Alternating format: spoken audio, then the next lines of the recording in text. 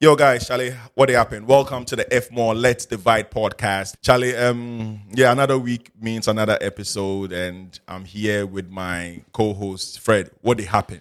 What's good, G? Charlie. I see say today they Michael Jackson mode. Yeah, Charlie. I just Charlie, I just enter way. I know say I make late. I know say when I guest there, it no go make late. So Charlie. She was on point. Yeah, she was on Shout point. outs. Shout. Fred, how far? Base, Today, I'm going to leave you to do the honors to introduce our guest. Yeah. So, over to you, Jolate. So, this woman, my first encounter with who she was when I first moved to Ghana has been nothing but inspirational. I walked into her shop one day, and I literally did not believe that it belonged to... Sorry, I'm not trying to be a dickhead or anything, but I didn't believe it was a Ghanaian shop. That was my first encounter and experience. Her work is amazing. Then I started doing some research about her, some digging up of information. She's my favorite designer in the space. But she's more than that. She's a lot more. We're going to find out a lot more about her. Her name rings a bell. I'm trying to rhyme here.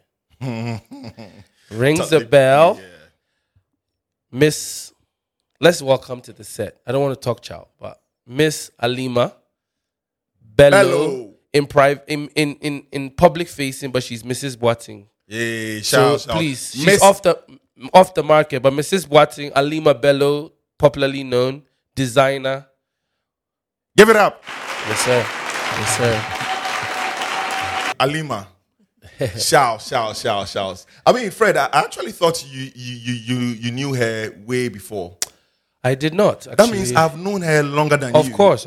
You've known Wow. everybody longer than me. Yeah. Oh, wow. Alima, I was actually. privileged to know her a long time ago. It's an honor to have you here. Fred was like, we need to have Alima, on here. And I'm like, yeah, let's do it. So, Charlie, thanks for coming. Thank you for having me. How far? I'm good, thanks. How are you guys? We are trying. We are surviving. I need water. We are surviving. Running water? Or Yep. water to drink? What's the name of that place? The people who are in control of the water. Ghana water. Ghana water, Ghana water people. Why? Call them. Yeah. I used to have all their numbers when I first moved. Then I see anything here. Yeah. Yeah, they will torture you. Alima, cut to the chase, right? Hey, How has it's a bit aggressive. You just want to cut to the chase. Yeah. Okay, let's cut to the chase. how has Holy Child shaped you? Oh, dear. Yeah. Oh, dear. We'll get into it today. Holy Child. I knew Holy it. Child. I knew it. Let's say this. It was a very traumatic experience for me. I will not lie. My whole 3 years. When I say it, people think, oh, maybe it was just the first year. But it was my whole 3 years. It was very traumatic. It was a complete opposite of what I knew. And I think I'm just grateful I made some really good, solid friendships. To say, what does this shape me? It actually helped me to know who I was and quickly step into that role. Because before Holy Child, I was always my mom's firstborn child, my parents' firstborn child. I was raised in a very conservative, fancy home. You speak when spoken to, sort of. Yeah. You're a firstborn, so your siblings are looking up to you. The pressure. Your feelings don't matter. Yeah. Sort of thing. Like you're there to protect your siblings. And I realized when I went to Holy Child, they had a rule: obey before complain. I had never heard of it in my life. The school that I went to, we were allowed to express ourselves. But then whenever you would express yourself in Holy Child, you were described as rude. So quickly I had to find ways to survive. Like when the school bell goes off, then I have to figure out which way am I going to which senior am I avoiding? That kind of thing. So it was stressful. Yeah. I used to write letters home, and my sister to date still laughs at me. I used to write letters home every week, asking my dad to come and pick me up and take me away. And Asha said, my sister said, they would discuss my letters at dinner time, and my mother would be furious. It's like, how dare she? You've been taken to a nice Catholic school, just do the best that you can. So my father drove to Cape Coast one day and said, stop writing those letters. You're not coming home. Wow, traumatic. That's how bad it was. From one to from three, I didn't enjoy it. But then there were certain lessons that I picked. Obviously, you pick from. They had this thing that they would say, don't let the school pass through. Don't pass through the school. Let the school pass through you. Yeah. So there were vital things that I learned. But then, back then, I didn't enjoy it, to be honest. Yeah, I think the boarding house experience as we had it is overrated. It is. Yeah. It is.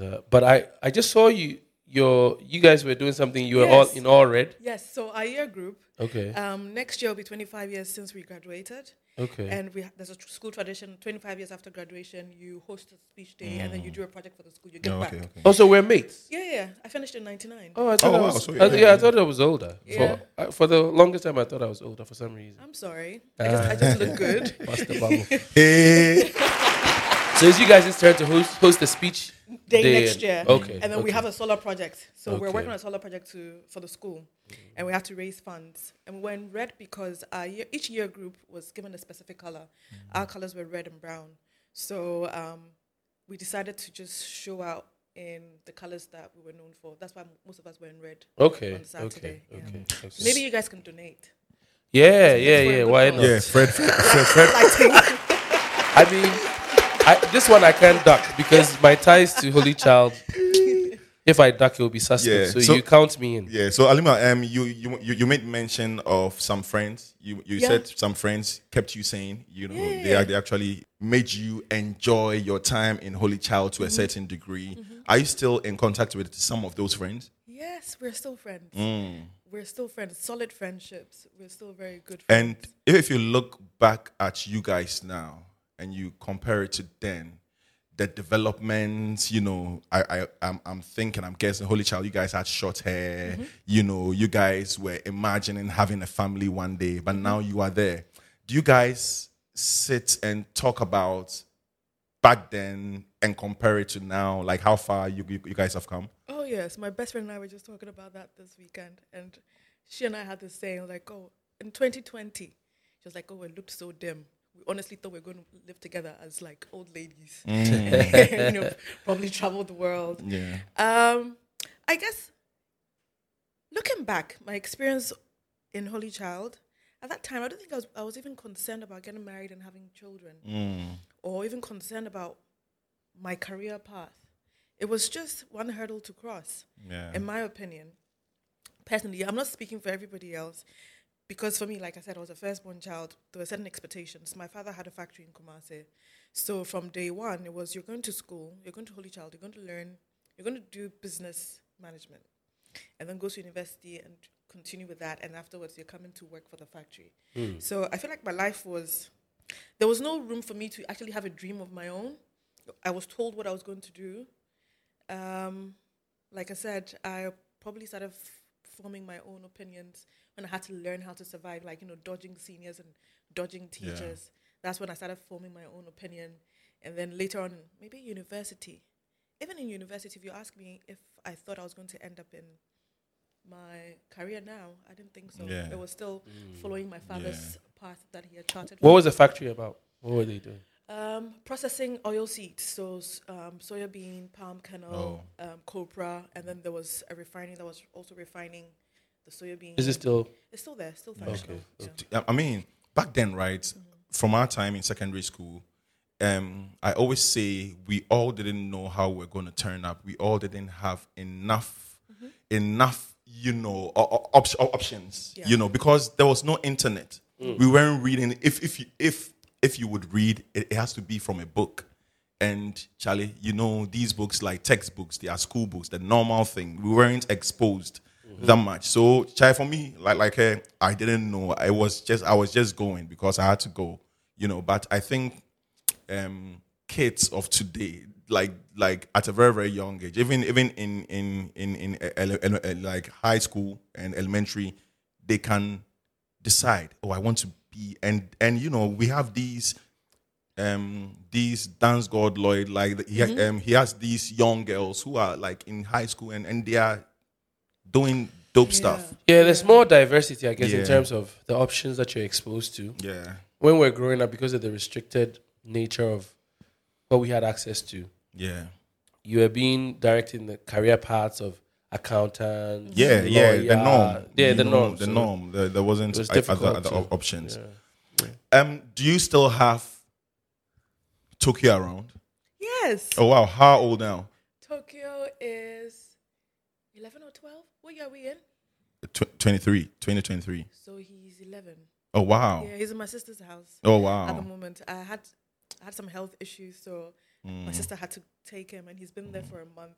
And every time I go there, my nephew's like, "Are you coming for Tokyo today?" I'm like, "Why is he a nuisance?" They're like, "No, we don't want him to go." Yeah. Oh wow. For those who don't know Tokyo is a dog. Tokyo is a Dutch hound, right? Yes. Right? Yes. Yeah, Tokyo is a dog.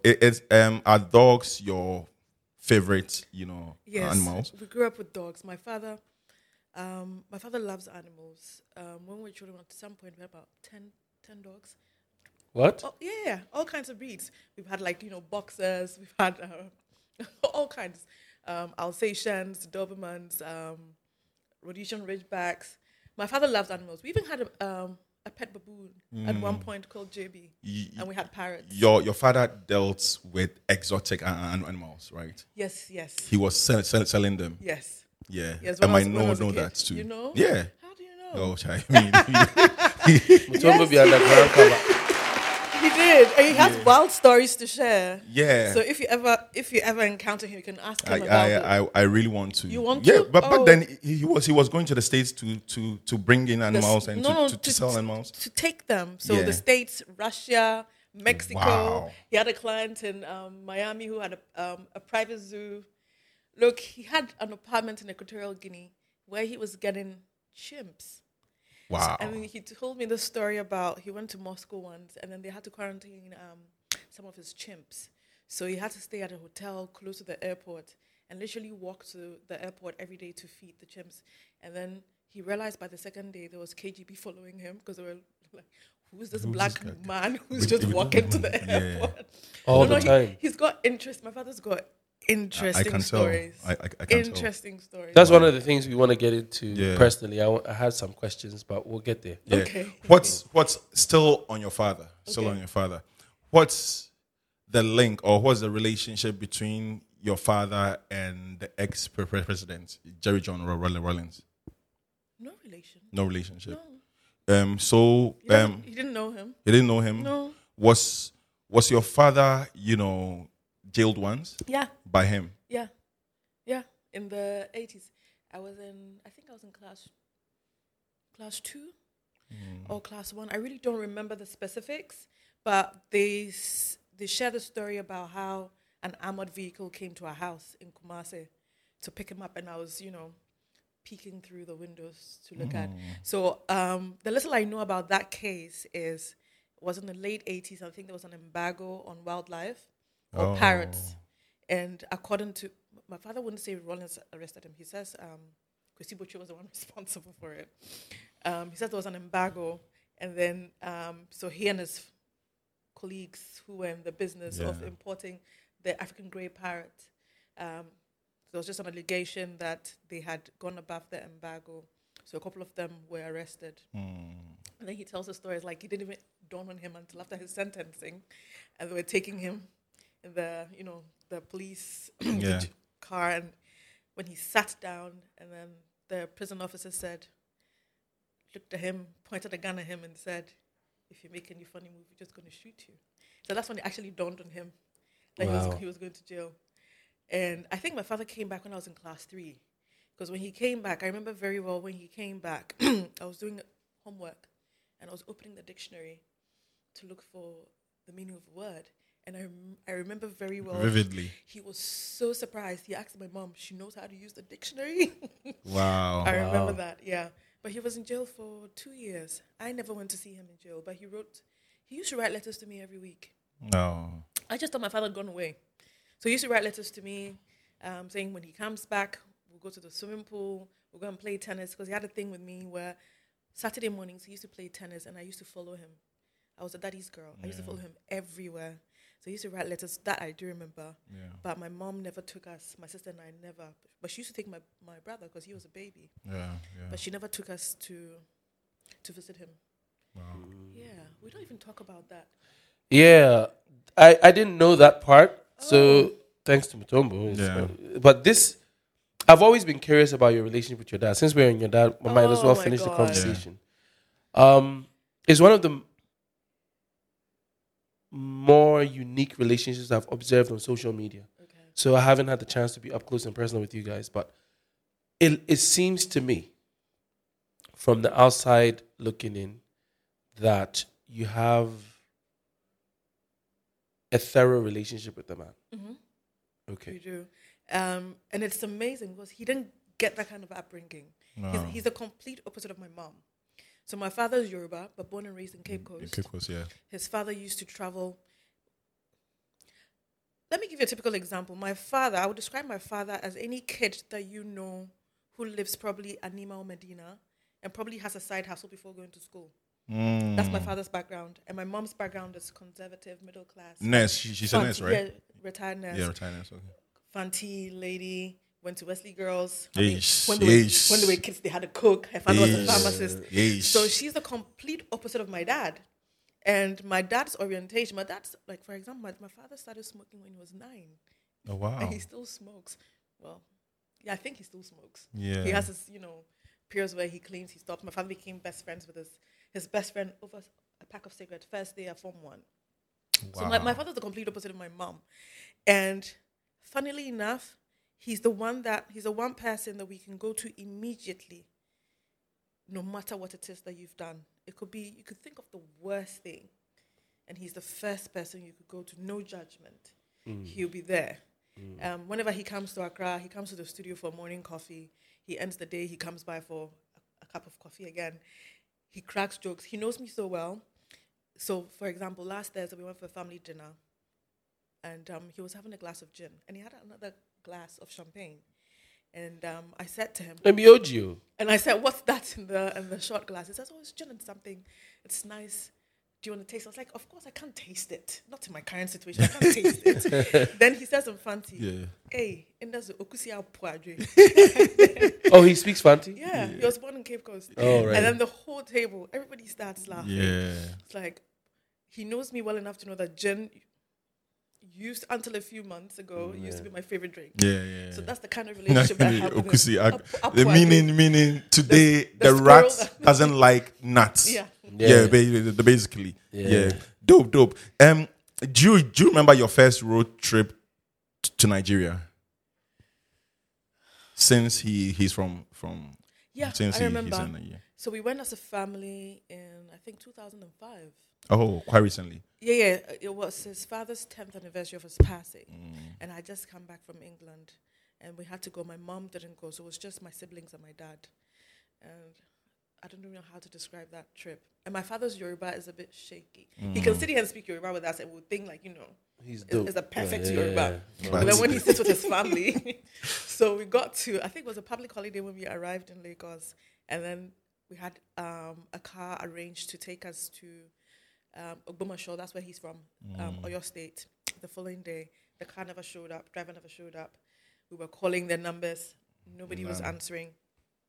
So my father just speaks to whoever he found on the guest house, a security guard, and said, "Where can we get, a car to Ibadan?" And they take us to this big lorry park, like huge. I don't even know what to compare it to.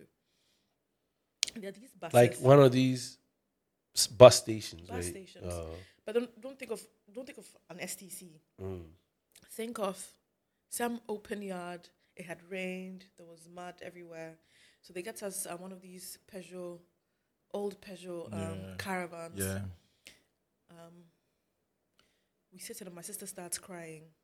Oh. Yes. Why was she so bougie that She had never experienced anything like that. Yeah, I can imagine. bougie? And they're speaking Yoruba, and you don't understand, and you're being told, "Move here, do this, do this."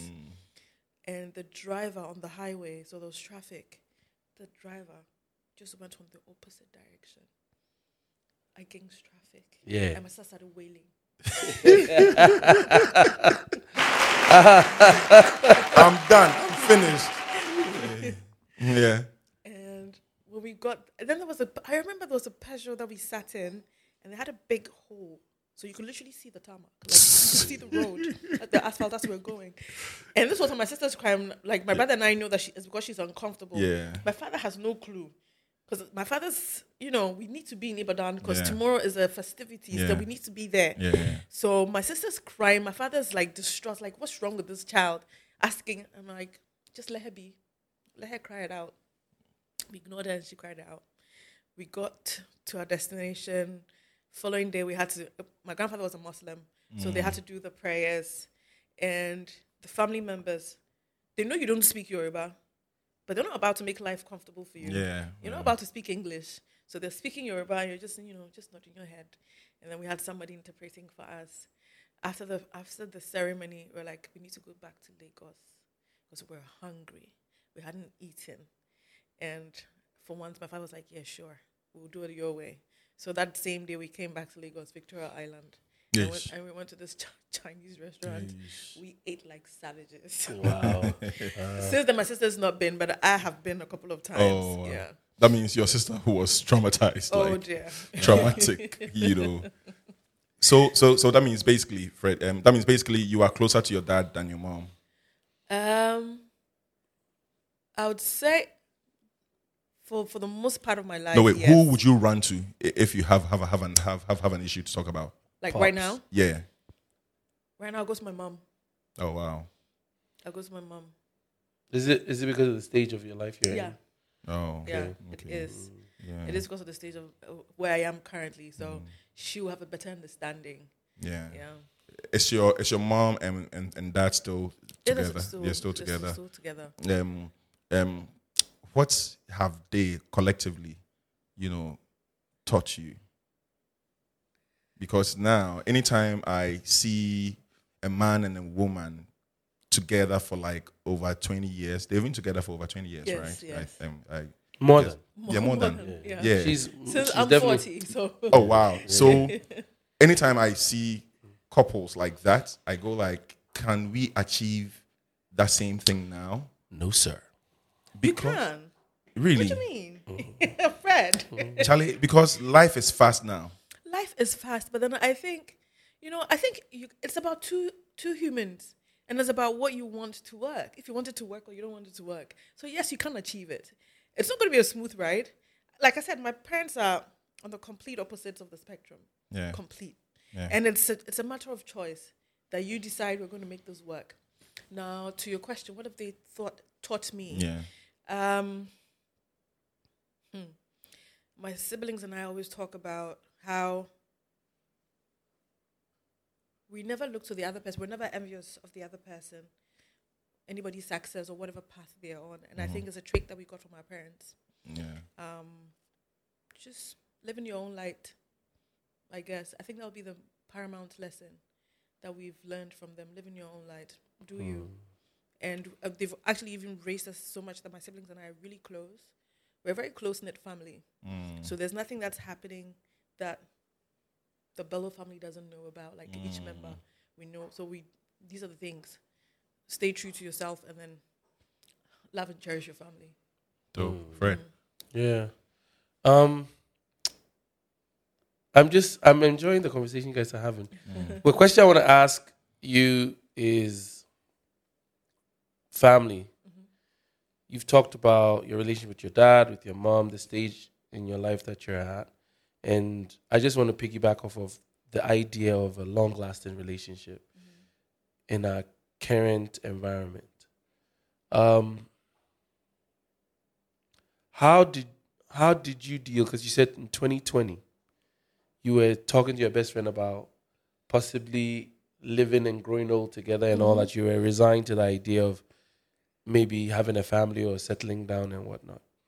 I keep asking because I think it's a big issue here. Maybe I'm overestimating it. But how much of it becomes a stressor for women in your position? You're public facing, you're in the limelight, you're expected to achieve certain things by certain times and be settled, have a family, have children, yada yada, and you're still trying to build a business. How much of that was weighing on you? Fortunately, it wasn't. Like I said, because of my upbringing, Our parents never told us, you need to be married by this age.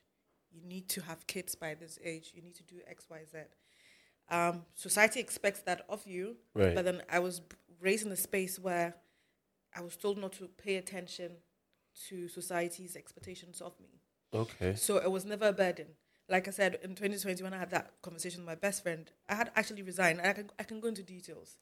I'd actually resigned myself to the fact that, I'm going to be 40 in 2 years' time. This is me thinking in 2020.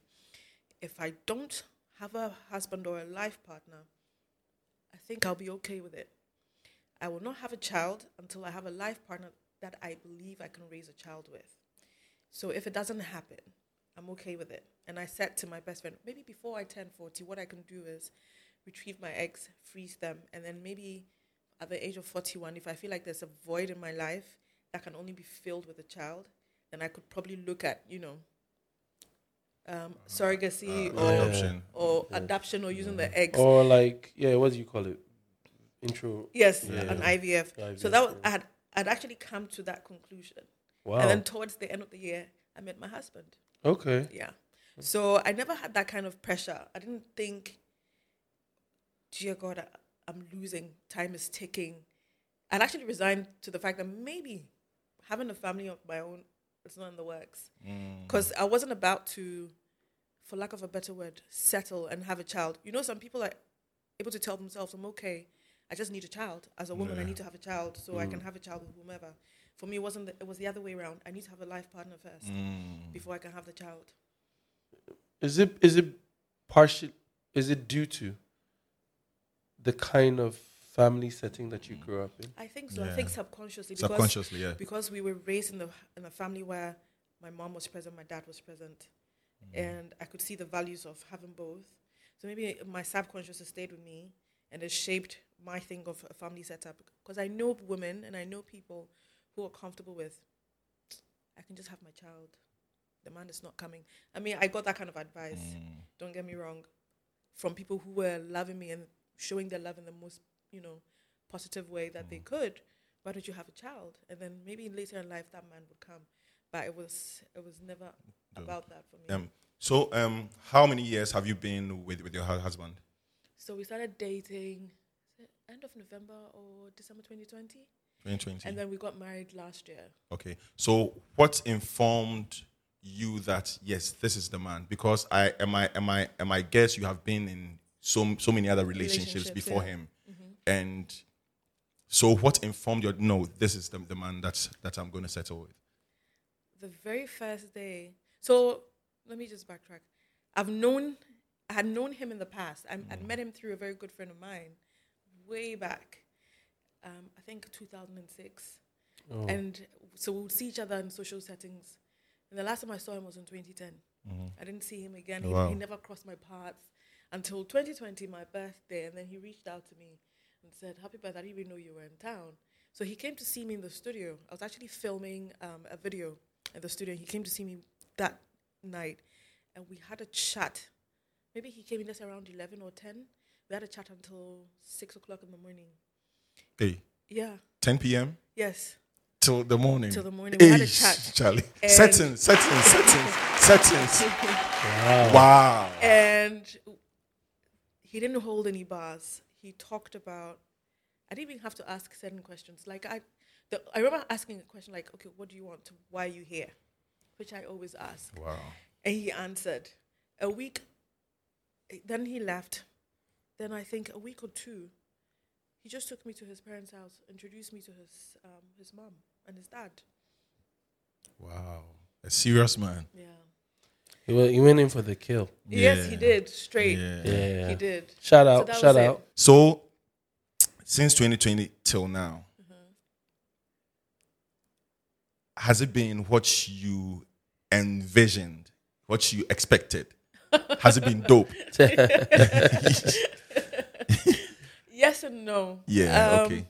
Yes and no.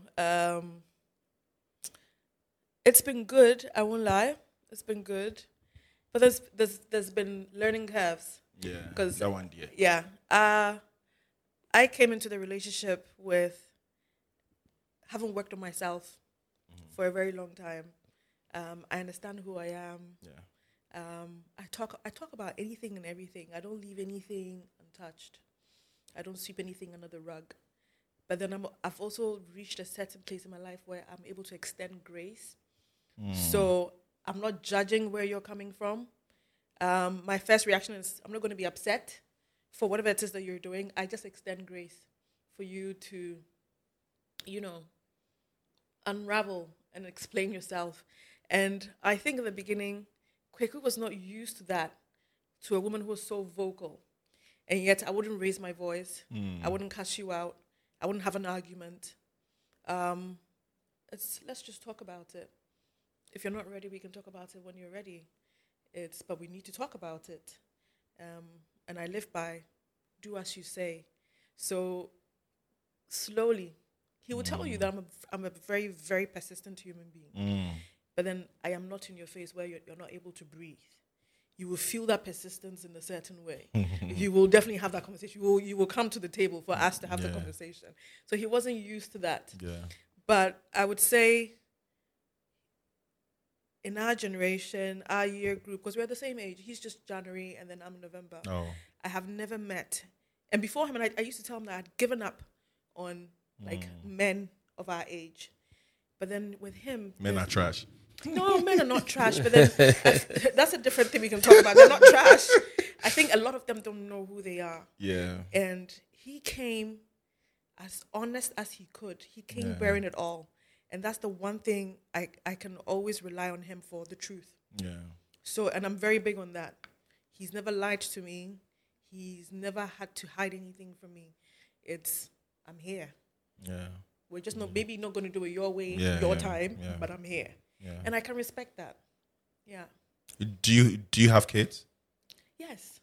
How many? Twin boys. Oh, wow. So when that's a bit TMI, but let's put it out there because I'm sure that maybe the world even knows. Yeah. So when we got together, very early, as soon as we got together and knew that this is what we wanted to embark on this journey, somebody had babies for him, and they look just like him. They're 2 years old, 2 boys. Wow. Yes, 2 boys. They're such lovely boys. And we're now expecting our first. Oh. So, Shout. Congratulations. Thank you. I was suspecting from the outfit and everything, but I didn't want to. That's why, because it was too big. I'm like, but wow. I wear baggy clothes all the time. You do, and but then this on one. Saturday I posted a picture. Yeah, but this one is like. Do you want to see it? Hey. I don't hide the belly. No, I'm not hiding the belly. I know you wear baggy clothes, and I know that you style differently. Yes. But this is maternity outfit. This is not maternity outfit. She knows. Listen. No, it's in the collection. So, before this, you were probably in the best shape of your life. Well, yes. We can know. Not necessarily. Not like, okay, for me, as I've been in Ghana, you were like... Yes, because I love working out. Yeah, she's a workout junkie. I know. Yeah, but then I went through some emotional, some mental bit. So if you've realized, and I used to post a lot of my exercises. So if you realize, from 2021 to present time, there were no posts about exercise. I actually stopped working out because I had a bit of there was something. Yeah. There was an emotional thing that affected me mentally. Okay. So I stopped working out. Did you go to therapy? Oh yeah, I've been going to therapy since 2014. Okay. Oh wow. Yeah. Okay. And has therapy helped? Amazingly. Do you have a way that you deal with whenever you go down under? Like, do you have a way that you deal with, your mental stress, your mental, instability? I don't know if it's a way, but then what I do is I give myself time. Whatever it is that I'm feeling, I sit in it and I sit with it and I let it dwell. But I don't throw a pity party. I process whatever it is that I can process out of it, and then I come out of it. So I don't know if that's the process. Yeah. Oh no, but just in a jovial way. But back to her looks. So when she was working out, you are bent on her looks. When she was working out and doing all that stuff, she still wore baggy clothes. But I'm saying that, okay, for me, the way I view you stylistically, I couldn't have imagined you in a different type. I didn't expect to see you in some other dress, maternity dress, but this is how I expected you to present. I don't know if what I'm saying makes sense, I get it. but this is like when she got out, I'm like, okay, it's that time of, it's that season. Yeah. I've never been able to ask any woman this, but I always think about it. Okay. You know, I should have known this. I should have asked, someone this. How does it feel as a woman to wake up and realize that there is life in you? It's amazing. It's unbelievable. And for me, it's been a journey. So I don't take it for granted. I wake up very, very grateful. I wake up thinking I am actually undeserving of it. But God has given it to me. So I wake up very grateful. Every minute, yeah. Why do you feel like you're undeserving? Because people have gone through, people have been married or have been trying for years or even decades, and it doesn't happen. They go through all kinds. And for me, I think my experience, yes, I've been through something, but it's very, very little compared to the strife or the stress that some other women and families have gone through in order for them to, carry a child or bear a child. So sometimes I think, it's amazing that I think I'm undeserving because per the stats, and we did IVF. Per the stats, it's very. My doctor says I'm one of his luckiest patients through the journey because this is my first IVF. Okay. Some feel. Oh yeah, some people go through. That's what I'm saying. Some people Oh, go wow, through. I didn't know this. Some people go through it multiple times. Oh wow. Multiple times. And then even the process, the whole journey, is stressful on the. I can imagine on a person's body, and then stressful on their partner as well. And compared to what I had to go through to get here, so that's why I say I feel like I'm undeserving sometimes. But then it's God. Who am I to deny what God is going to give me?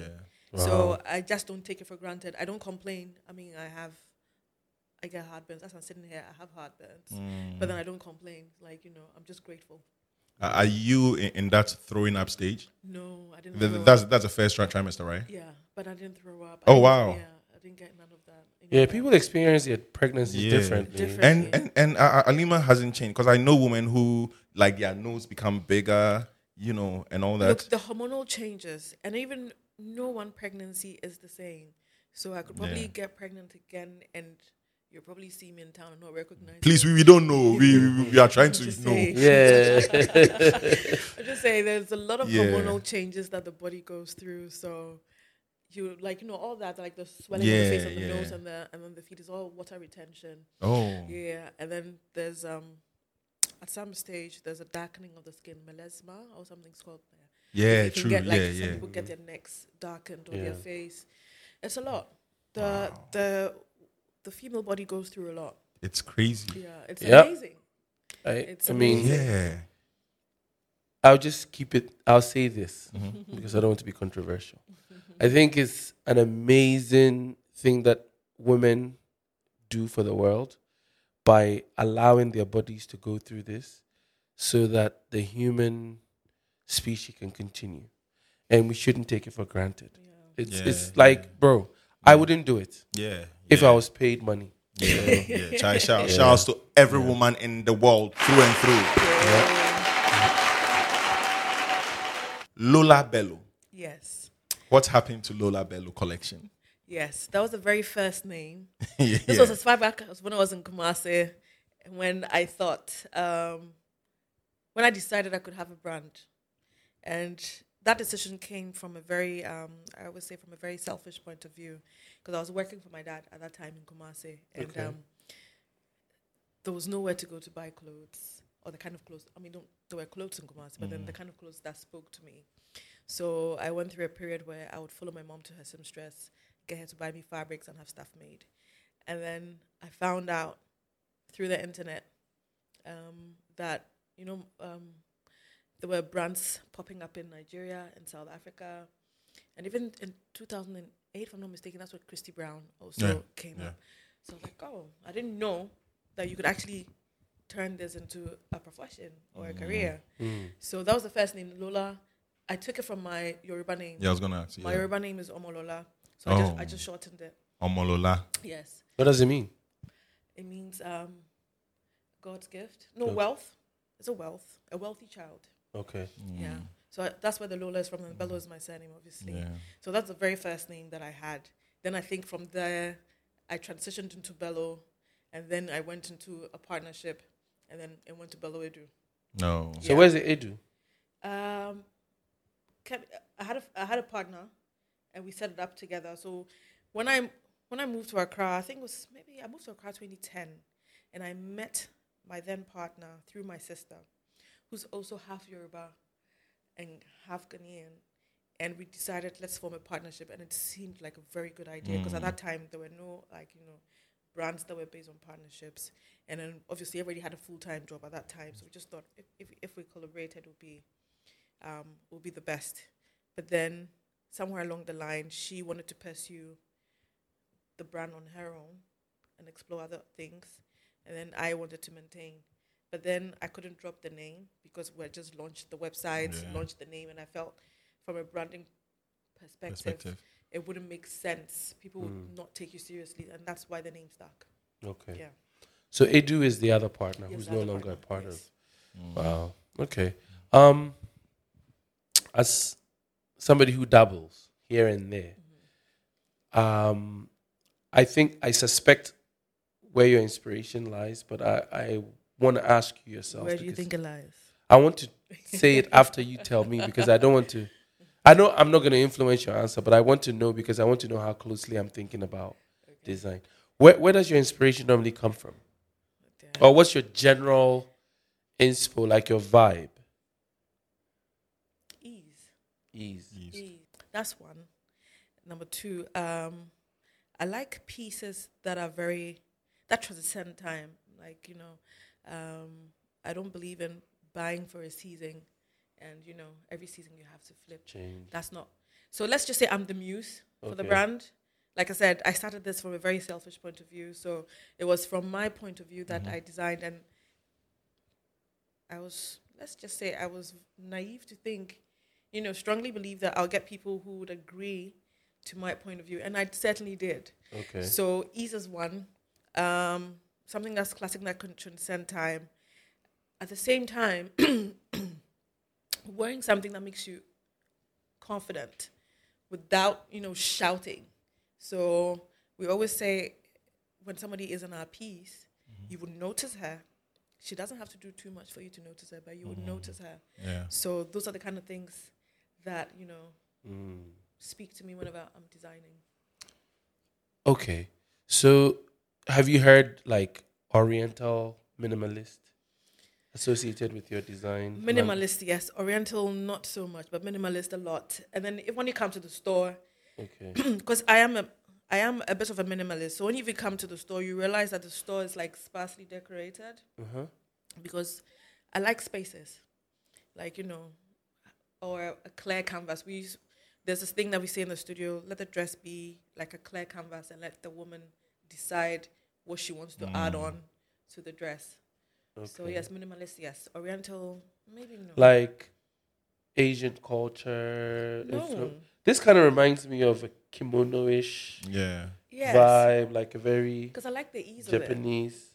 Of it. Okay. So minimalist, right, but Oriental, no. Okay. So with Bello Edu, I think 5 years ago, what it stood for in my mind was very distinct in the space. Everybody was kind of leaning towards, well, I don't want to say everybody, but the major ones that I was encountering were leaning towards a certain aesthetic. And then we walk into your shop and it's like, boom, something totally different.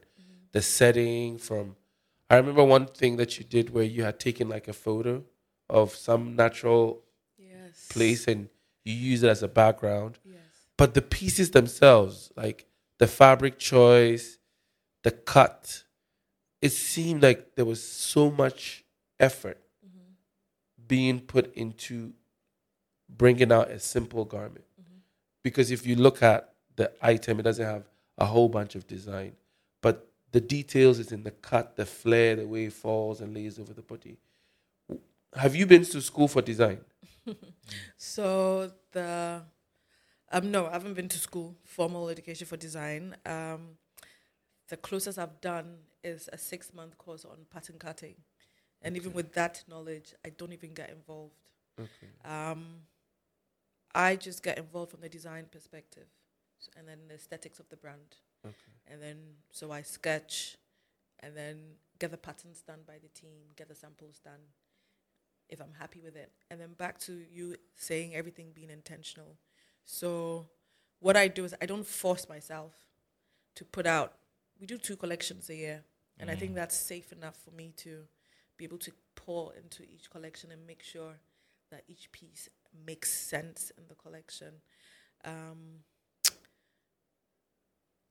The idea, like I said, is for a woman to open up her wardrobe or her closet in 3 years' time or in 5 years' time and still be able to wear something that she purchased from us in 2017. That's the idea. Okay. Can Kaba and Sleet, can it be, revolutionized? Like, can it be Evolved. Can it be evolved? Has it not evolved? Has it? You don't think so? No, because I'm imagining back then my grandma and my mom. I still have some of their stuff, their Kaba and Slit there, and it's Kaba and Slit is so dope. Yeah. It's a 3-piece: the top, Yep. the skirt, and the cloth that goes around it, and the sometimes the akataso. scarf. Right? I have not seen anything more than that reminds me of Kaba and Slit. But you, Tombo, how much do you pay attention to women's dress? Thank Well, you. that one is true. So, It's like, evolved. has it evolved? It has. Oh, really? Don't you think so, Fred? I think so. Yeah, I think There's it's so many evolved. iterations of that cap and slip presentation now. Yeah. The way, if you go to a wedding, you pay attention to the type of fabric they're using, Yeah. the shapes they are forming. It's like, Oh, wow. Me, I've been looking out for Kaba and Slate like through and through, and I don't see. And one thing that I also think should evolve is collar. When we were kids, the cloth we used to tie it around our necks and oh yeah. you know. And But Virgil did that. oh really? Then you know me, I don't really follow fashion. Exactly. Yeah. Did you see when Virgil I did that? did. Yeah. I did. Oh really? So he took the kente and did all that. Well, may he rest in peace. But when he finally started claiming us, he came back in. Yeah, did the whole. Did you follow the Louis Vuitton fashion thing like Pharrell last? show. Yeah, Pharrell show. Did you Yeah, follow? Or I what did. did you think about it? He didn't reinvent anything. He just took Yeah, elements that are important to the LV brand yeah. and did it the Pharrell way, which I think is the best way for any creative director. I always say, well, there's some designers that come out and reinvent the wheel. I'm not here to reinvent the wheel. Yeah. I'm not here to convert anybody to be a Bello woman. I always say it's either you are or you're not. And then for those sitting in the middle, you're aspiring to be. So there's no conversion here. Yeah. It's either you get it or you don't. Yeah. I think that's what fashion is. He doesn't have to do a lot of work. So I think he just took elements that are important to the LV brand and then just did it his Pharrell way, which I think was dope. Dope. Fred. Yeah, I mean, I agree for the most part. I think it was a smart business decision by LV.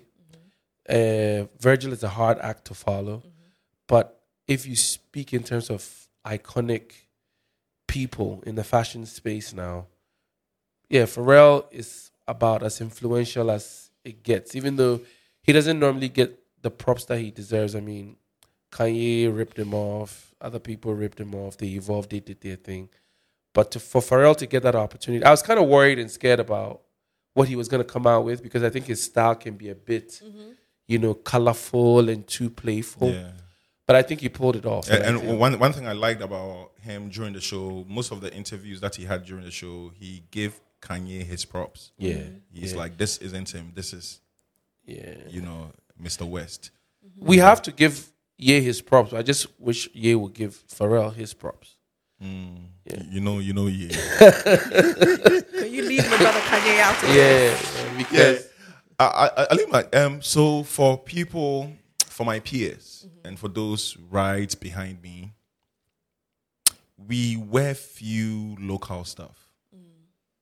I might be wrong, but for people who are close to me, they are always looking at the designer stuff, foreign design like the Dior's, the Gucci's, and all that. How has it been for you finding people to, take your brand?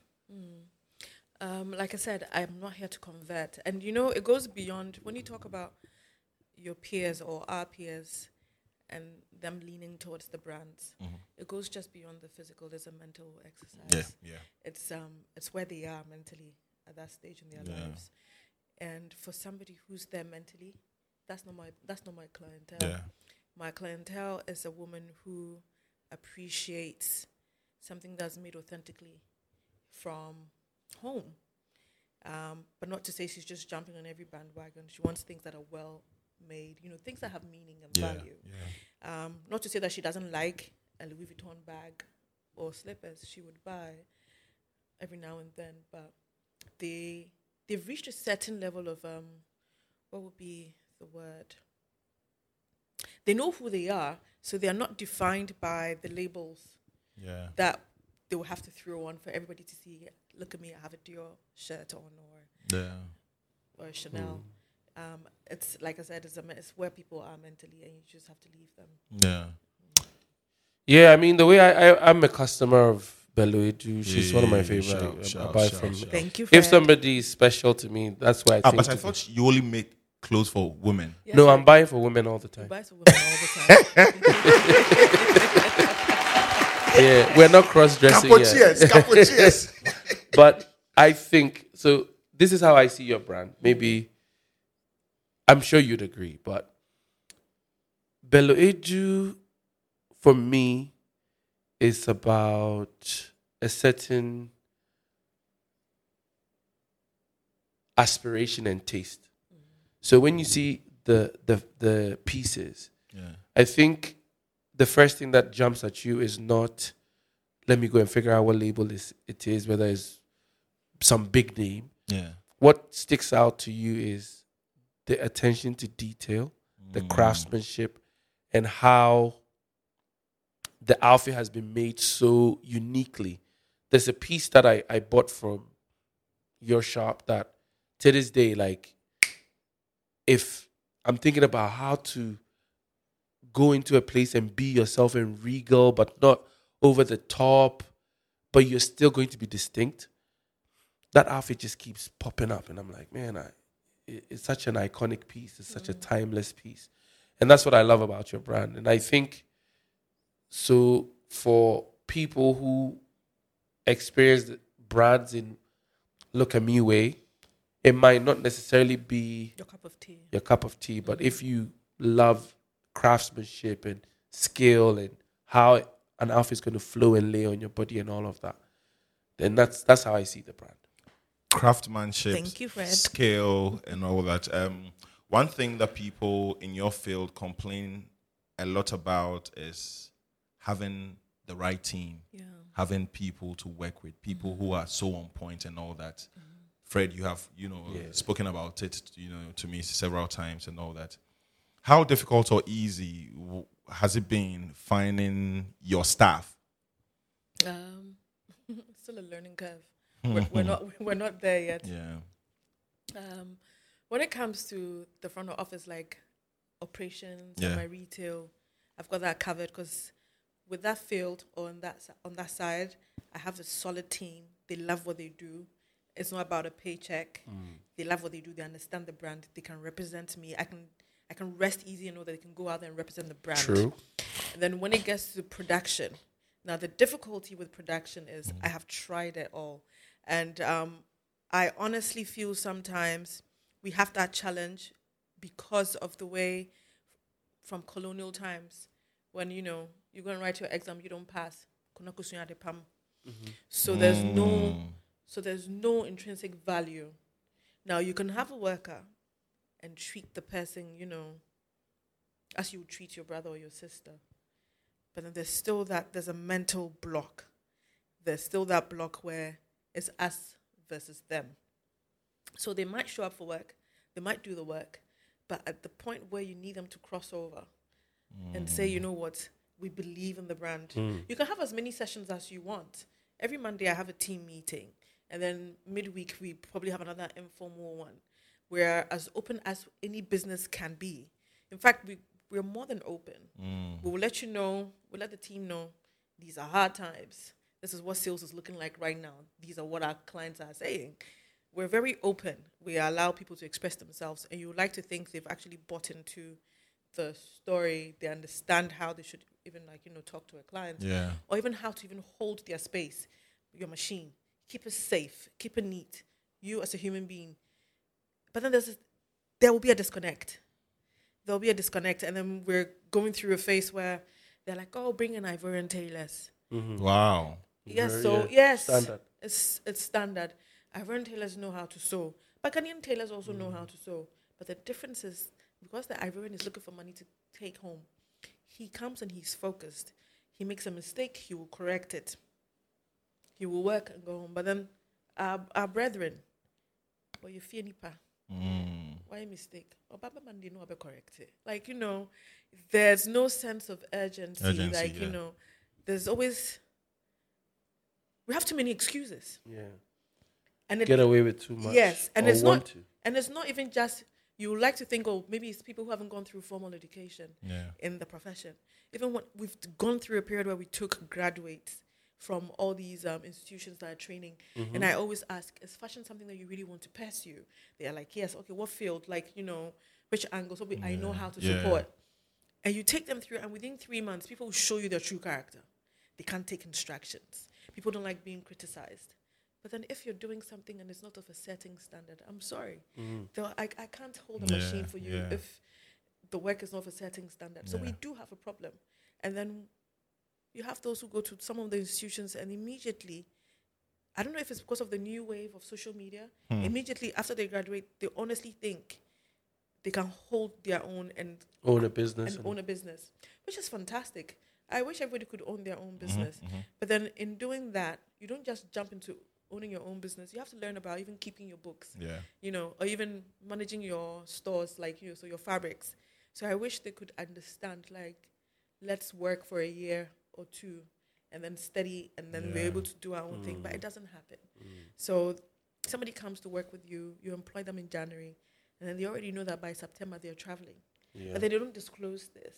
Oh. And then it's you talking to them. So I have a way of communicating. I'm like, oh, what are your plans? What you want to do? And somebody's, oh, I wanted to set up my own business, but right now I have a traveling opportunity. Like, oh, so where are you going? When do you want to go? September. Like, oh, okay. So then mentally, and then I go back to the office and tell them, okay, so you know that you have to start looking for a replacement. Wow. So it's quite difficult. Yeah. And I think our local talent, we're unable to hold and claim our profession because of how traditionally we've had people enter the profession. Like, the artisans, you didn't pass your exam, there's no space for you. We can't afford, so maybe go into plumbing, go into tailoring, go into hairdressing. So people are not coming out of it with a sense of pride, thinking maybe I'm the best pattern cutter at Bello. We're not thinking like that. I want to ask you, because I think along similar lines, but I've been thinking about this. I want to ask your perspective on it. How much of this inability to sustain a workforce in businesses like yours is associated with also the idea that first, you can easily start and open your own business, sewing shop, for instance, and how much of it do you think is influenced by the lack of maybe loyalty from the general population, in sense of, if I know Bello, right, I will not buy a replica. I refuse to. I refuse to talk to any employee outside of the business who tries to approach me. I was just getting an evaluation report, just to give you an example. And I've been working with this guy since 2016. And one of his workers says to me, I need him to go and value land for me. 2 of them, I've sent him the location. I know he's working for his boss. And then he calls me and says, so how do you want to do this? Because I was asking how much it was going to cost. Do you want me to do it under the company name or you want to do it differently? I already understood what he was trying to say to me. I'm like, boss, like, of course, company. But then he said, he still went further and told me, if you want to do it on the side, I can use another company. And I ended the conversation. But I messaged the boss, send me somebody else. I didn't even report him because I didn't want to start any drama. Mm-hmm. Let me keep this question brief to that. The point is, I think there's so many elements that allow people to not be loyal, but also they feel like they can go and start their own business, or maybe they're using you as a stepping stone. Do you find that a reality, or how much of it do you think affects our ability to grow like a fashion house where I was thinking like you, I'm going to work at Bello, I'm going to cut my teeth, I'm going to build experience. Yeah. 5-6 years from now, the boss can even help me start my own brand, but now you're going to go into the world saying, former creative designer for Bello Edu starts, and that could boost your career. That's how it happens everywhere else, So, so yes, it's easy for you to start your own. Just get a machine in front of your house, inside your bedroom, and then that's easy. The loyalty bit, I don't even fall on that. I don't need your loyalty, and I think it stems from our culture here. It's a cultural thing that we have to break through. And I don't know how I'm going to break through, but then I can only assume that anybody who walks through my doors and is a part of my team, I can only assume that whatever you say you will do, you will do. And then I also do what I say I will do. If you want to quit in 3 months' time, I can't stop you. If you want to then try and maneuver your way and get my client details, go ahead and try. It's a cultural thing where in Ghana, your employee is always thinking, if you're giving me 1,000, maybe you got 100,000. Yeah. But you asked for 1,000, and I decided and we agreed I'll give you 1,000. But then he starts scheming. Yeah. How do I get an extra 1,000? That's on you. I don't have time to navigate through that, that sea of thought. I don't have the time to do it. I don't think about it. Just do as you say. If you will not do it, and I feel like your behavior is counterproductive, then there has to be a way that I will, ease you out. Okay. Yeah. Okay. Have you been watching the podcast? Yeah. Have you? So is your shada intentional? Shada means clothes. Is intentional because Alima knows what shada is, no? because of the color. That's why I said she was going to blend in. Yeah. Oh no, quite honestly, this is not what I wanted to wear initially. Oh, okay. What I wanted to wear was not ready. So this morning I just picked this. Yeah. Oh, you were getting a special outfit outdoors? Oh yes. Okay, when the baby comes, you come back. Don't worry. Yeah. So I know you work out. Mm-hmm. You used to work out. You know, you play tennis and all that. Now during work, how do you have fun during work? My work is fun. Your work is fun. Yeah. So is there like a routine, something you listen to, something you watch? How do you entertain yourself when I'm working? Yeah. My work is entertaining. Yeah. Okay. So I don't do much. I used to have this routine where, like, if I wanted to get into the zone, like music-wise, there are a couple of artists I would listen to. Outside of that, I don't do much. I'm very easy.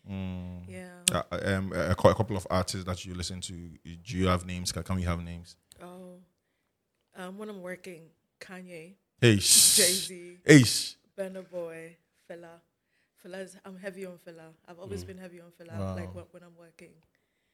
Yeah. How do you feel about Burna kind of sort of being the modern representation of Fella, if you agree? I do agree. Okay. I do. Okay. I do agree to a large extent. I don't think we have anybody like Burna now. The same way in that era, they didn't have anybody like Fella. They're good artists, don't get me wrong. Yeah. They're good artists now. but he embodies so much more than the music. And I like people who come off as arrogant, but then they deliver. Yeah. So it's not arrogance. It's confidence. It's confidence. You might think of it as arrogance because maybe you haven't tapped into, whatever it is that you want to do. So, and that's how I see Bello. He delivers. Yeah. Same as Kanye for me. Okay. No, I always tell everybody Kanye is my brother. It's like, he's like my spirit animal. A lot of people don't Really? understand Why? him, but I understand him. I do understand him. Wow. Yeah. Dope. So Kanye West, Burna Boy, Jay-Z, fella. Wow, that's like a tough lineup. Yeah, Yes. It's like weird, tough. isn't it? Yeah. Do you have favorite songs from each of these guys? One, like a song that will kick you up anytime you hear that Jay-Z song or that Burna song or that Kanye song. It changes you. It just changes you up. It's really not about a particular song. Yeah. It's about what they all represent. They have this driving force. So whenever you feel like, oh, I really don't want to be doing this, you're thinking, do you think Beyonce's asleep? Beyonce's working. Kanye's busy working. He's pushing through. Jay-Z's busy pushing through. He can be identified for X, Y, Z. So it's not really about a particular song. Any of the songs will get me going. Yeah. But it's about what they represent for me. Yeah. For you. Dope. What's your favorite song from Fela? Oh my God. That's a lot. Yeah, hard. I know it's hard. But you just one song that comes to your head anytime you hear. I really can't choose, and it's my father's fault. Oh, So okay. my choice or my taste in music comes from my dad. Oh, okay. Yeah, that's a lot. Yeah, He's Fela the only- has. He's the plenty- only artist that I would say. I used to tell my sister, like, sometimes you remember how Michael Jackson songs, like the tracks used to be so long. Yeah. But Fela, sometimes Hey, you listen to Fela, a no, 12 you can't a 12 compare Michael minutes, to to like a Fela. 15-minute track. 25 minutes, 25 30 minutes. I've listened to a 25 minute. Yeah. I was like, Yeah. Wow. I don't think I can pick. Me, I like what again. Me. My brother loves that. My brother loves that. It's so true. Like What I know again. Yeah, and the words. Fela is deep. I have a couple of favorite songs from Fela. I can't lie. Yeah. There has been calls to ban used clothing into the country. I thrift a whole lot. I go to the flea market. I go to Cantamanto. Anytime I'm in the States or wherever I find thrift shops, thrift shops. Yes, there you go. To go in. This is from a thrift shop. Okay. But there's been calls to ban, the import of used clothing into the country because of waste and what's your take on that? For me, if it's banned, you are going to have more people coming to Bello. Not necessarily. I understand the importance and the need for us to ban. Yeah. Because when you look at the waste, I mean, it's unimaginable. But at the same time, you've got people who can't afford, clothes that are made in Ghana. So where do they sit? Are we going to set up factories? First off, do we even have department stores? You know how in the West you can have department stores where they're selling clothes at a very affordable prices. Do we have that for people to walk in and say, I can buy a T-shirt or a shirt for 25 cedis? 25 cedis, yeah. Exactly. So I understand the need. I'm not saying we shouldn't ban it. I'm very environmentally conscious, so I understand the need for it. But before we get there, can we put certain things in place to make sure that everybody's taken care of? Then of course, then there's the whole business behind it. I don't think they'll be happy to hear this because there's a whole cartel behind it. Yep. I think what we need to do is just we need a lasting solution. We're very fond of, as a nation, we're very fond of it's not working, so stop. But where's the middle? What are you doing in between? Because if you stop, then people are now going to look for other ways of bringing it in. Illegally, Yep. however way. However way. Yeah. I want to say something about that because I've always found it an interesting proposition. Obroni Wewu, as they call it. White man is dead.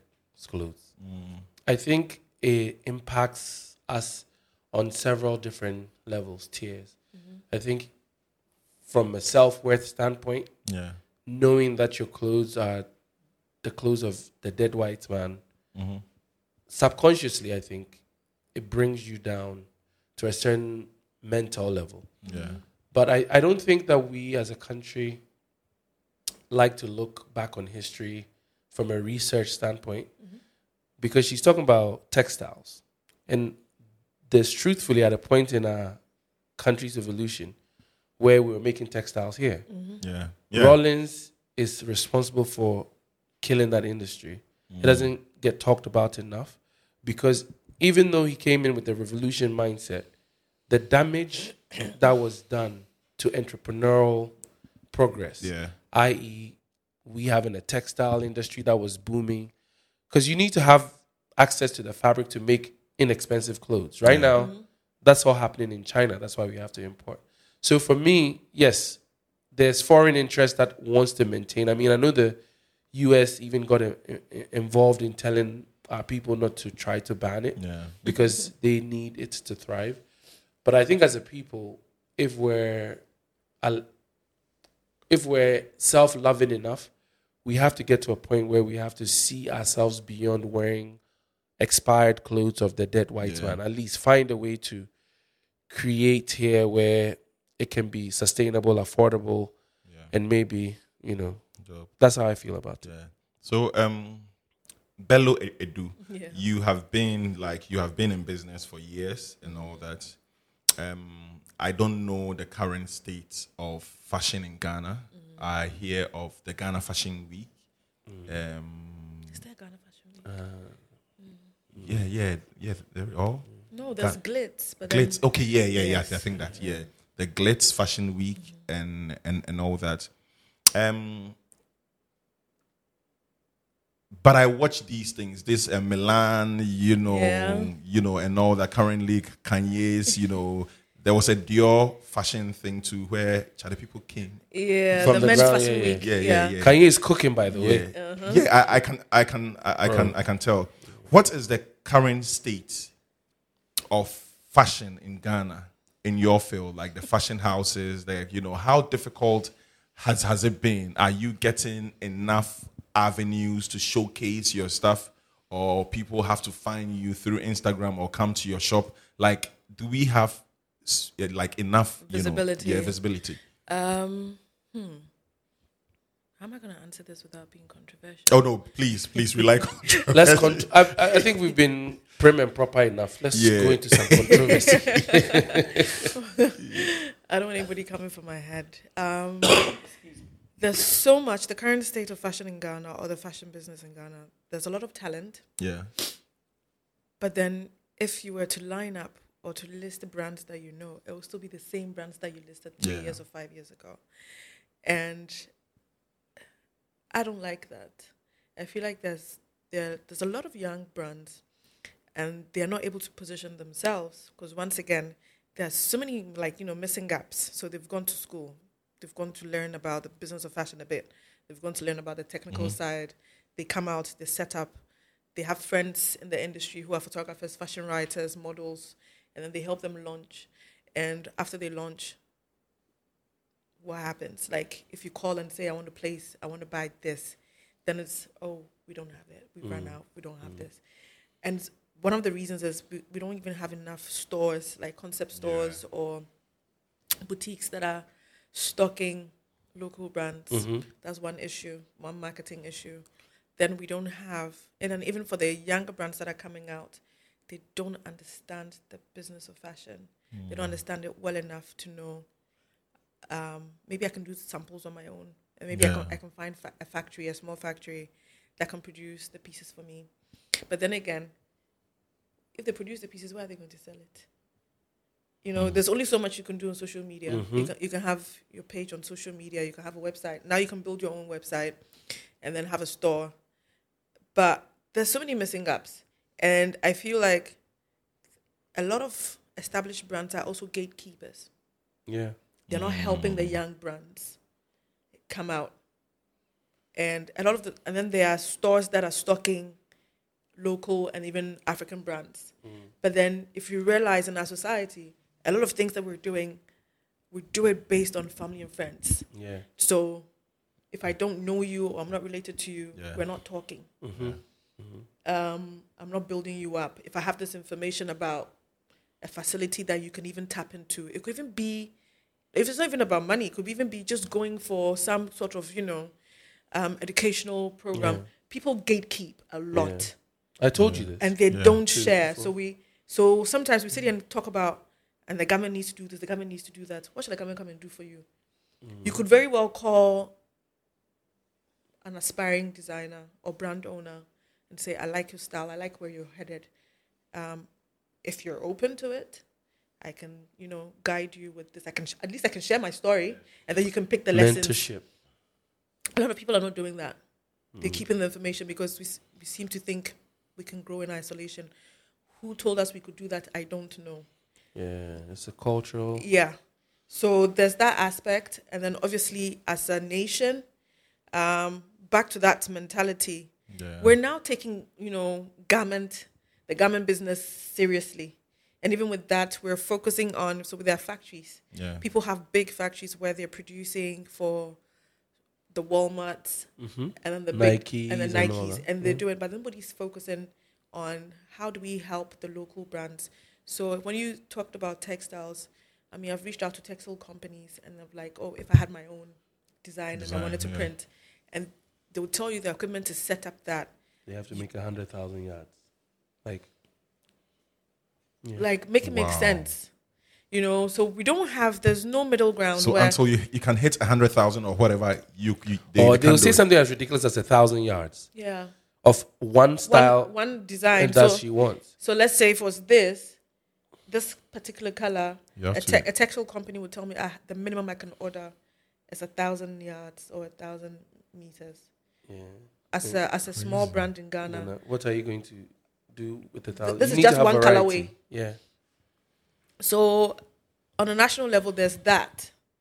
Then I think those of us in the industry, the responsibility is also on us to break through some mental barriers that we've carried for so long, where people pitch themselves up against each other and it doesn't make sense. Like I said, this thing.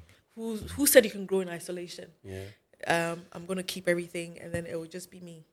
And if anybody should come from outside, it should just be me. But then it's just you in a nation full of other people. At some point, they'll stop coming. Yeah. And they'll go elsewhere where there's crazy. collaboration. So we don't have a lot of collaboration. Because it's not just in fashion. It's everywhere. It might fail too. It's everywhere. It's our culture. But why though? Does it stem from how we were brought up, like school, like how? Like can I say something? Yeah. What I think about it, we have a culture that puts people our value intrinsically on perception. How if you go into town, if you say this person's name, they have to be the oddborough. So they don't want to let anybody near that air that they are breathing. But I don't even want to get on the soapbox. What I'll say to what Alima is saying is it's so vital because think about it. When you say, you've heard the concept Italian shoe. We've said it since we were children. Why do we think it's that? Yeah. Gucci makes shoes. There's Ferragamo. There's all kinds of brands. But when somebody says Italian shoe, you perk up. You're like, oh, it must be a good shoe. Yeah. That is what she's talking about. If you say Ghanaian brand, it should mean something. But if you isolate yourself where it's like, it's only Bello doing well, then the industry does not hold any weight. No. Because you're leaning on just one brand. If Ghana could be a place where people could say, look, they make the best bags or they make the best outfits or they make the best this, and we collectively can lean on it, now we have leverage. Excuse me. But because we don't think about things like that, like she's saying, everybody wants to. Mutombo, I went up and down this town trying to find a place to make buttonholes. For 6 months. Excuse me. And everybody I hadn't met her then. Everybody would tell me, "Oh, let me give you the number." Yeah, then you they'll told me pick this. their phone, Yeah. scroll, and then put the phone away. They didn't want to tell me. Yeah. It's crazy. Yeah. So we have a bit of afraid for the next person to do better than us, or we want to be at the top of the pile, or whatever the mindset is. But it's crippling. Yeah. We're hurting ourselves. Where will I find Alima? Where? Yeah. What do you do for fun? Like, where will I find you? Oh dear, you'll probably find me in the studio. If I'm not in the studio, you'll probably find me at my sister's house. Or I'm eating somewhere. Yeah, I like food. You're a very interesting person in the sense of how you've carried yourself. I've been observing. I was doing some kokonsa about you. And I heard in uni, you were sort of like, I don't want to say popular girl, but somebody that people were like attracted to. You were like, people, they like you. Like boys, they holla. Apparently so. So, in a way, I'm asking, it doesn't seem to me that you've allowed that to get to your head where you carry yourself in that way. Did you make a shift at some point? Like, okay, I'm done with this, or have you always been even keeled? I've always been like this. Even in uni, there were only 2 places you could find me. Okay. My hostel and then business school.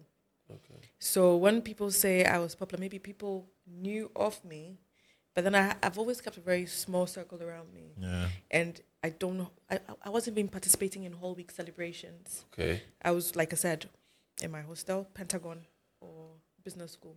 That's where you'd find So me. where did that, like, just say you find where people... We're not Shada. She did Shada. Yeah. Be like, Okay. I missed out on that part. I didn't see that. Well, I don't, sometimes even my best friend comes up with stories, and sometimes I forget about some of the experiences. But I think as kids, or when we're in uni, people fixate on something. yeah. And especially when you're not too available, people become more intrigued until you wear them out. And then they let you be. Okay. I think that's what it was. Okay. Yeah, so it wasn't like you would find me in Volta, or you find me in this place, or you find me participating. No, I never did anything like that. So, and quite honestly, I didn't even realize people weren't used to my name. Like, Alima. Yeah, I was going to Alima ask Bello. you, your name is distinct as well. It's very distinct. Alima, So, I think so. Sometimes it would draw people in, or try to find out. And I wasn't an extrovert in school, so you wouldn't have me having long conversations. Where's Alima from? What's the name from? It's an Arabic name. So my grandfather Okay. was a Muslim, Okay. and all my siblings, we all have. So aside our Yoruba names, we have Muslim names as well. Yeah, What does it mean? a Alima? powerful woman. Okay. Yes. So your dad was going for the kill, powerful woman, a wealthy woman. And So then- those 2 names, it wasn't from him; it was from his father. So their tradition, his father would name us. Oh, okay. Yes. Do you have So any Ghanaian names? Yes, Okay. Alima. Abba Abba. Adoko. Tuesday or is that Thursday. Thursday. Yeah. I used to like Sam Abba. I've had a few run-ins with Sam Abba. Fancy women used to have a hold on me, but I Really? think I've broken through that. What kind of hold? Do you share? I was just, I don't know, very intrigued by Fancy women. They have a way. Yeah. What way? It. Stop it. Yeah. Like, seriously, they will just, they will consume you without consuming you. Like, it's not where they are making an effort to. You were saying something, I was actually smiling because you were like, I'm persistent. I'm not going to be in your face, but I'm going to have that conversation. That conversation is going to come. At the end of the day, we will have that we will have conversation. it. Don't worry, you go. Every amazing fancy woman that I've been blessed to be with, bro, it not be, but Yeah. you yourself, You understand. You don't worry. Yeah, you yeah, go. You come home. So I guess maybe mothers and our grandmothers understood their power. Yeah. Okay. Yeah, so I guess that's what it is. Shout out to all the Abbas. I can't say your last name now. I don't want to start any trouble. Chai, Yeah. now it's on you. Do you have any questions for us? There may be Fred first. Why? We'll start with you. Start with the Yes. I was Yeah. waiting for that. You used to hold the camera. Do you still shoot? 100%. Am I love the camera? Wow, you remember? Yeah. Well, I love the camera. People like Talal, and inspired me. Because JP, they were about the special effects. Those days I would go to their office and they would be doing some skills and all that. I'm like, yeah, there's something that I wouldn't. So yeah, I've been holding the camera since 2012. Yeah, and I still do. Yeah. Over to Fred. I don't know if it's Joe to him. Latte. It could be any of Okay. you. What inspired this podcast? Fred. Yeah. Fred can speak well, but better than So me. he started it, Yeah, or you started he- it? So we've been asked this question quite Yeah. a bit in the past week. So let me just give you the regurgitated version of it. We both had the inspiration to do podcasts at different points. When I moved here, Mutombo had a thing going called Department of Sound. And then he randomly called me one day, said he was coming to the house. He wanted to talk to me about some stuff because I'm a loudmouth. And I always had an opinion. So he wanted to come over and interview. And at the time I was trying to build my fashion brand. So he comes over and we had a conversation. And in between, he kind of shelved it and he went on a different path. I was trying to figure it out. I was trying to do recordings on YouTube and stuff. I'm not a very technical person. And I tried to upload one video on YouTube and it took so long. I'm like, man, screw this shit. It was so, I'm not doing this. So then I just kind of boxed it away. But then my thought process after a while was, I don't want to be in a room by myself. I don't want to hear just my thoughts because I can be very much in a vacuum. Sometimes I'm thinking my own thoughts and I'm thinking, okay.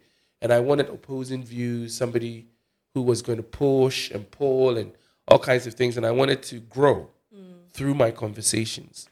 So Mutombo came up one day and said, look, I'm trying to build this podcast. And Nanose, may his soul rest in peace, was one of the guys that he was considering to produce the show.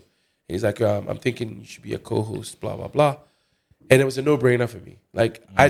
I didn't pause. I never said, or It was just like, okay, let's do it. Why did you want him? Fred talks. That's one. See. Fred not just talking about anything and just saying things, but he was passionate about so many topics. And me, I'm not a talker at all. He says he's not. But I talk, but I'm not a talker. You are a talker. You have an opinion about everything.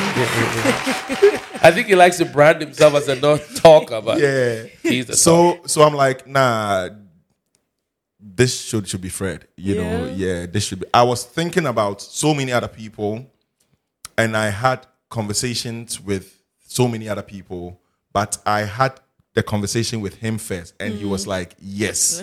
But man, after him, I knew it was him. But after me, I would talk to Charlie. So a podcast and a co-host, do you have anyone in mind? And they will mention someone, and I'll go like, nah, Fred. Then I'll go to the next person. Do you have? Because I was trying to find who, but no one. It was him. And I've known Fred since we were like 8, 7. Martin the Porridge Yeah, days. so Martin okay. yeah. I keep saying this phrase. It's one of the most enjoyable things I've done in my adult And now, life. and now, he's a star because people. Can you imagine? People see him more than me. Well, they may be because I am already out there. yeah. But Fred, anytime we're walking, Fred, yeah, you. Wow. It's so funny. So you're a superstar. It's so funny. I would never get used to that because it's so weird. I was in the grocery store one day and somebody came up to me and said, yeah, Charlie, what's up? I'm like, okay, what are you looking for? And he said, Charlie, if more let's vibe. I follow it. I'm like, thanks, Charlie. And I just moved away and went about my business. So for me, I enjoy the camaraderie, the rapport that, and I think Musombo is a very interesting person. He is. He likes to be modest about it. I think he knows he's intentionally, he's naturally modest. Yeah. But I don't know if he realizes how interesting he is as a human being. And I like to learn and observe. The girl say it. The girl say The it. girls. Hey. Yep. Man, it's been. I wanted to ask Alima one last question before we leave. Okay. I'm asking this for young people Okay. who aspire to be in the fashion business. I have a ton of respect for your brand. Yeah. The way that you have just in general branded it, positioned it, the thought that went into your space, your retail space. It's so clean. Yes. Yeah. Very clean. Like, Even very, very clean. The way that you're handed over your goods when you buy. This is 4 years ago. The bag, the card, the tissue, all of that. Those were things that I was aspiring. I'm like, I got to do it this way. Yeah. So when I walked into your shop and you were doing it, I'm like, okay, this is somebody I can learn from. The question is, for a young person coming up, they see the glitz, the glamour. Is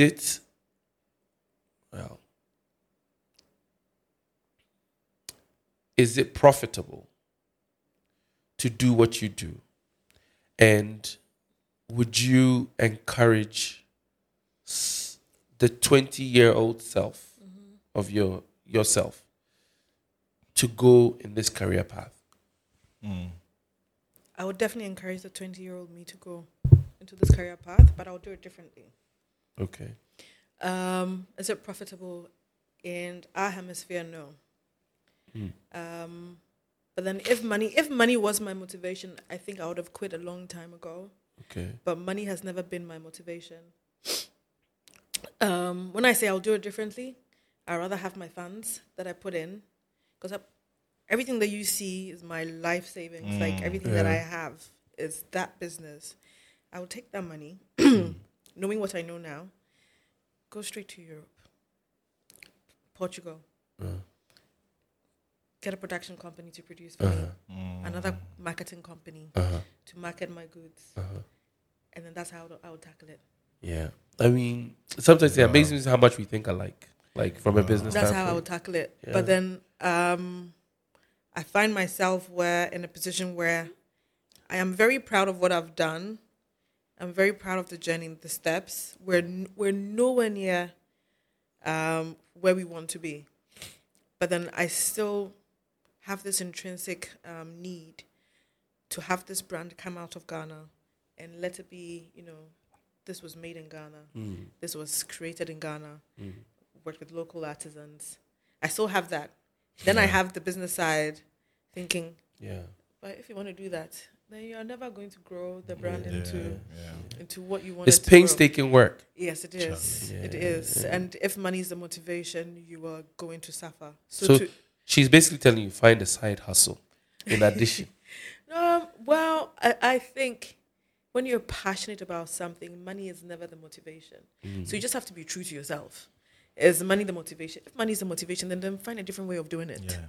But then if you're passionate about it and you're passionate about it coming from where you're from and you are, quote unquote, want to give back by having, local artisans to work with you, then by all means go ahead and do it. But if money's your motivation, do it differently. Dope. Yeah. Charlie, Fred. Sir.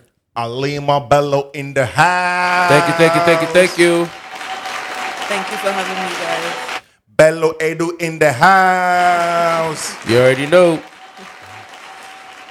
Charlie, I mean, I never ever thought that I would sit down one day with you and have a civil conversation. We have never we have spoken, but we have never spoken. Hey, what's up? Yeah, then I go my way. Oh, you seem to know a lot about her for somebody who. Yeah. Oh, yeah. Okay. Yeah. I'm a fan, so and I didn't even know as much as I thought I did. So I learned quite a bit. Yeah. I mean, I've learned like your father, especially.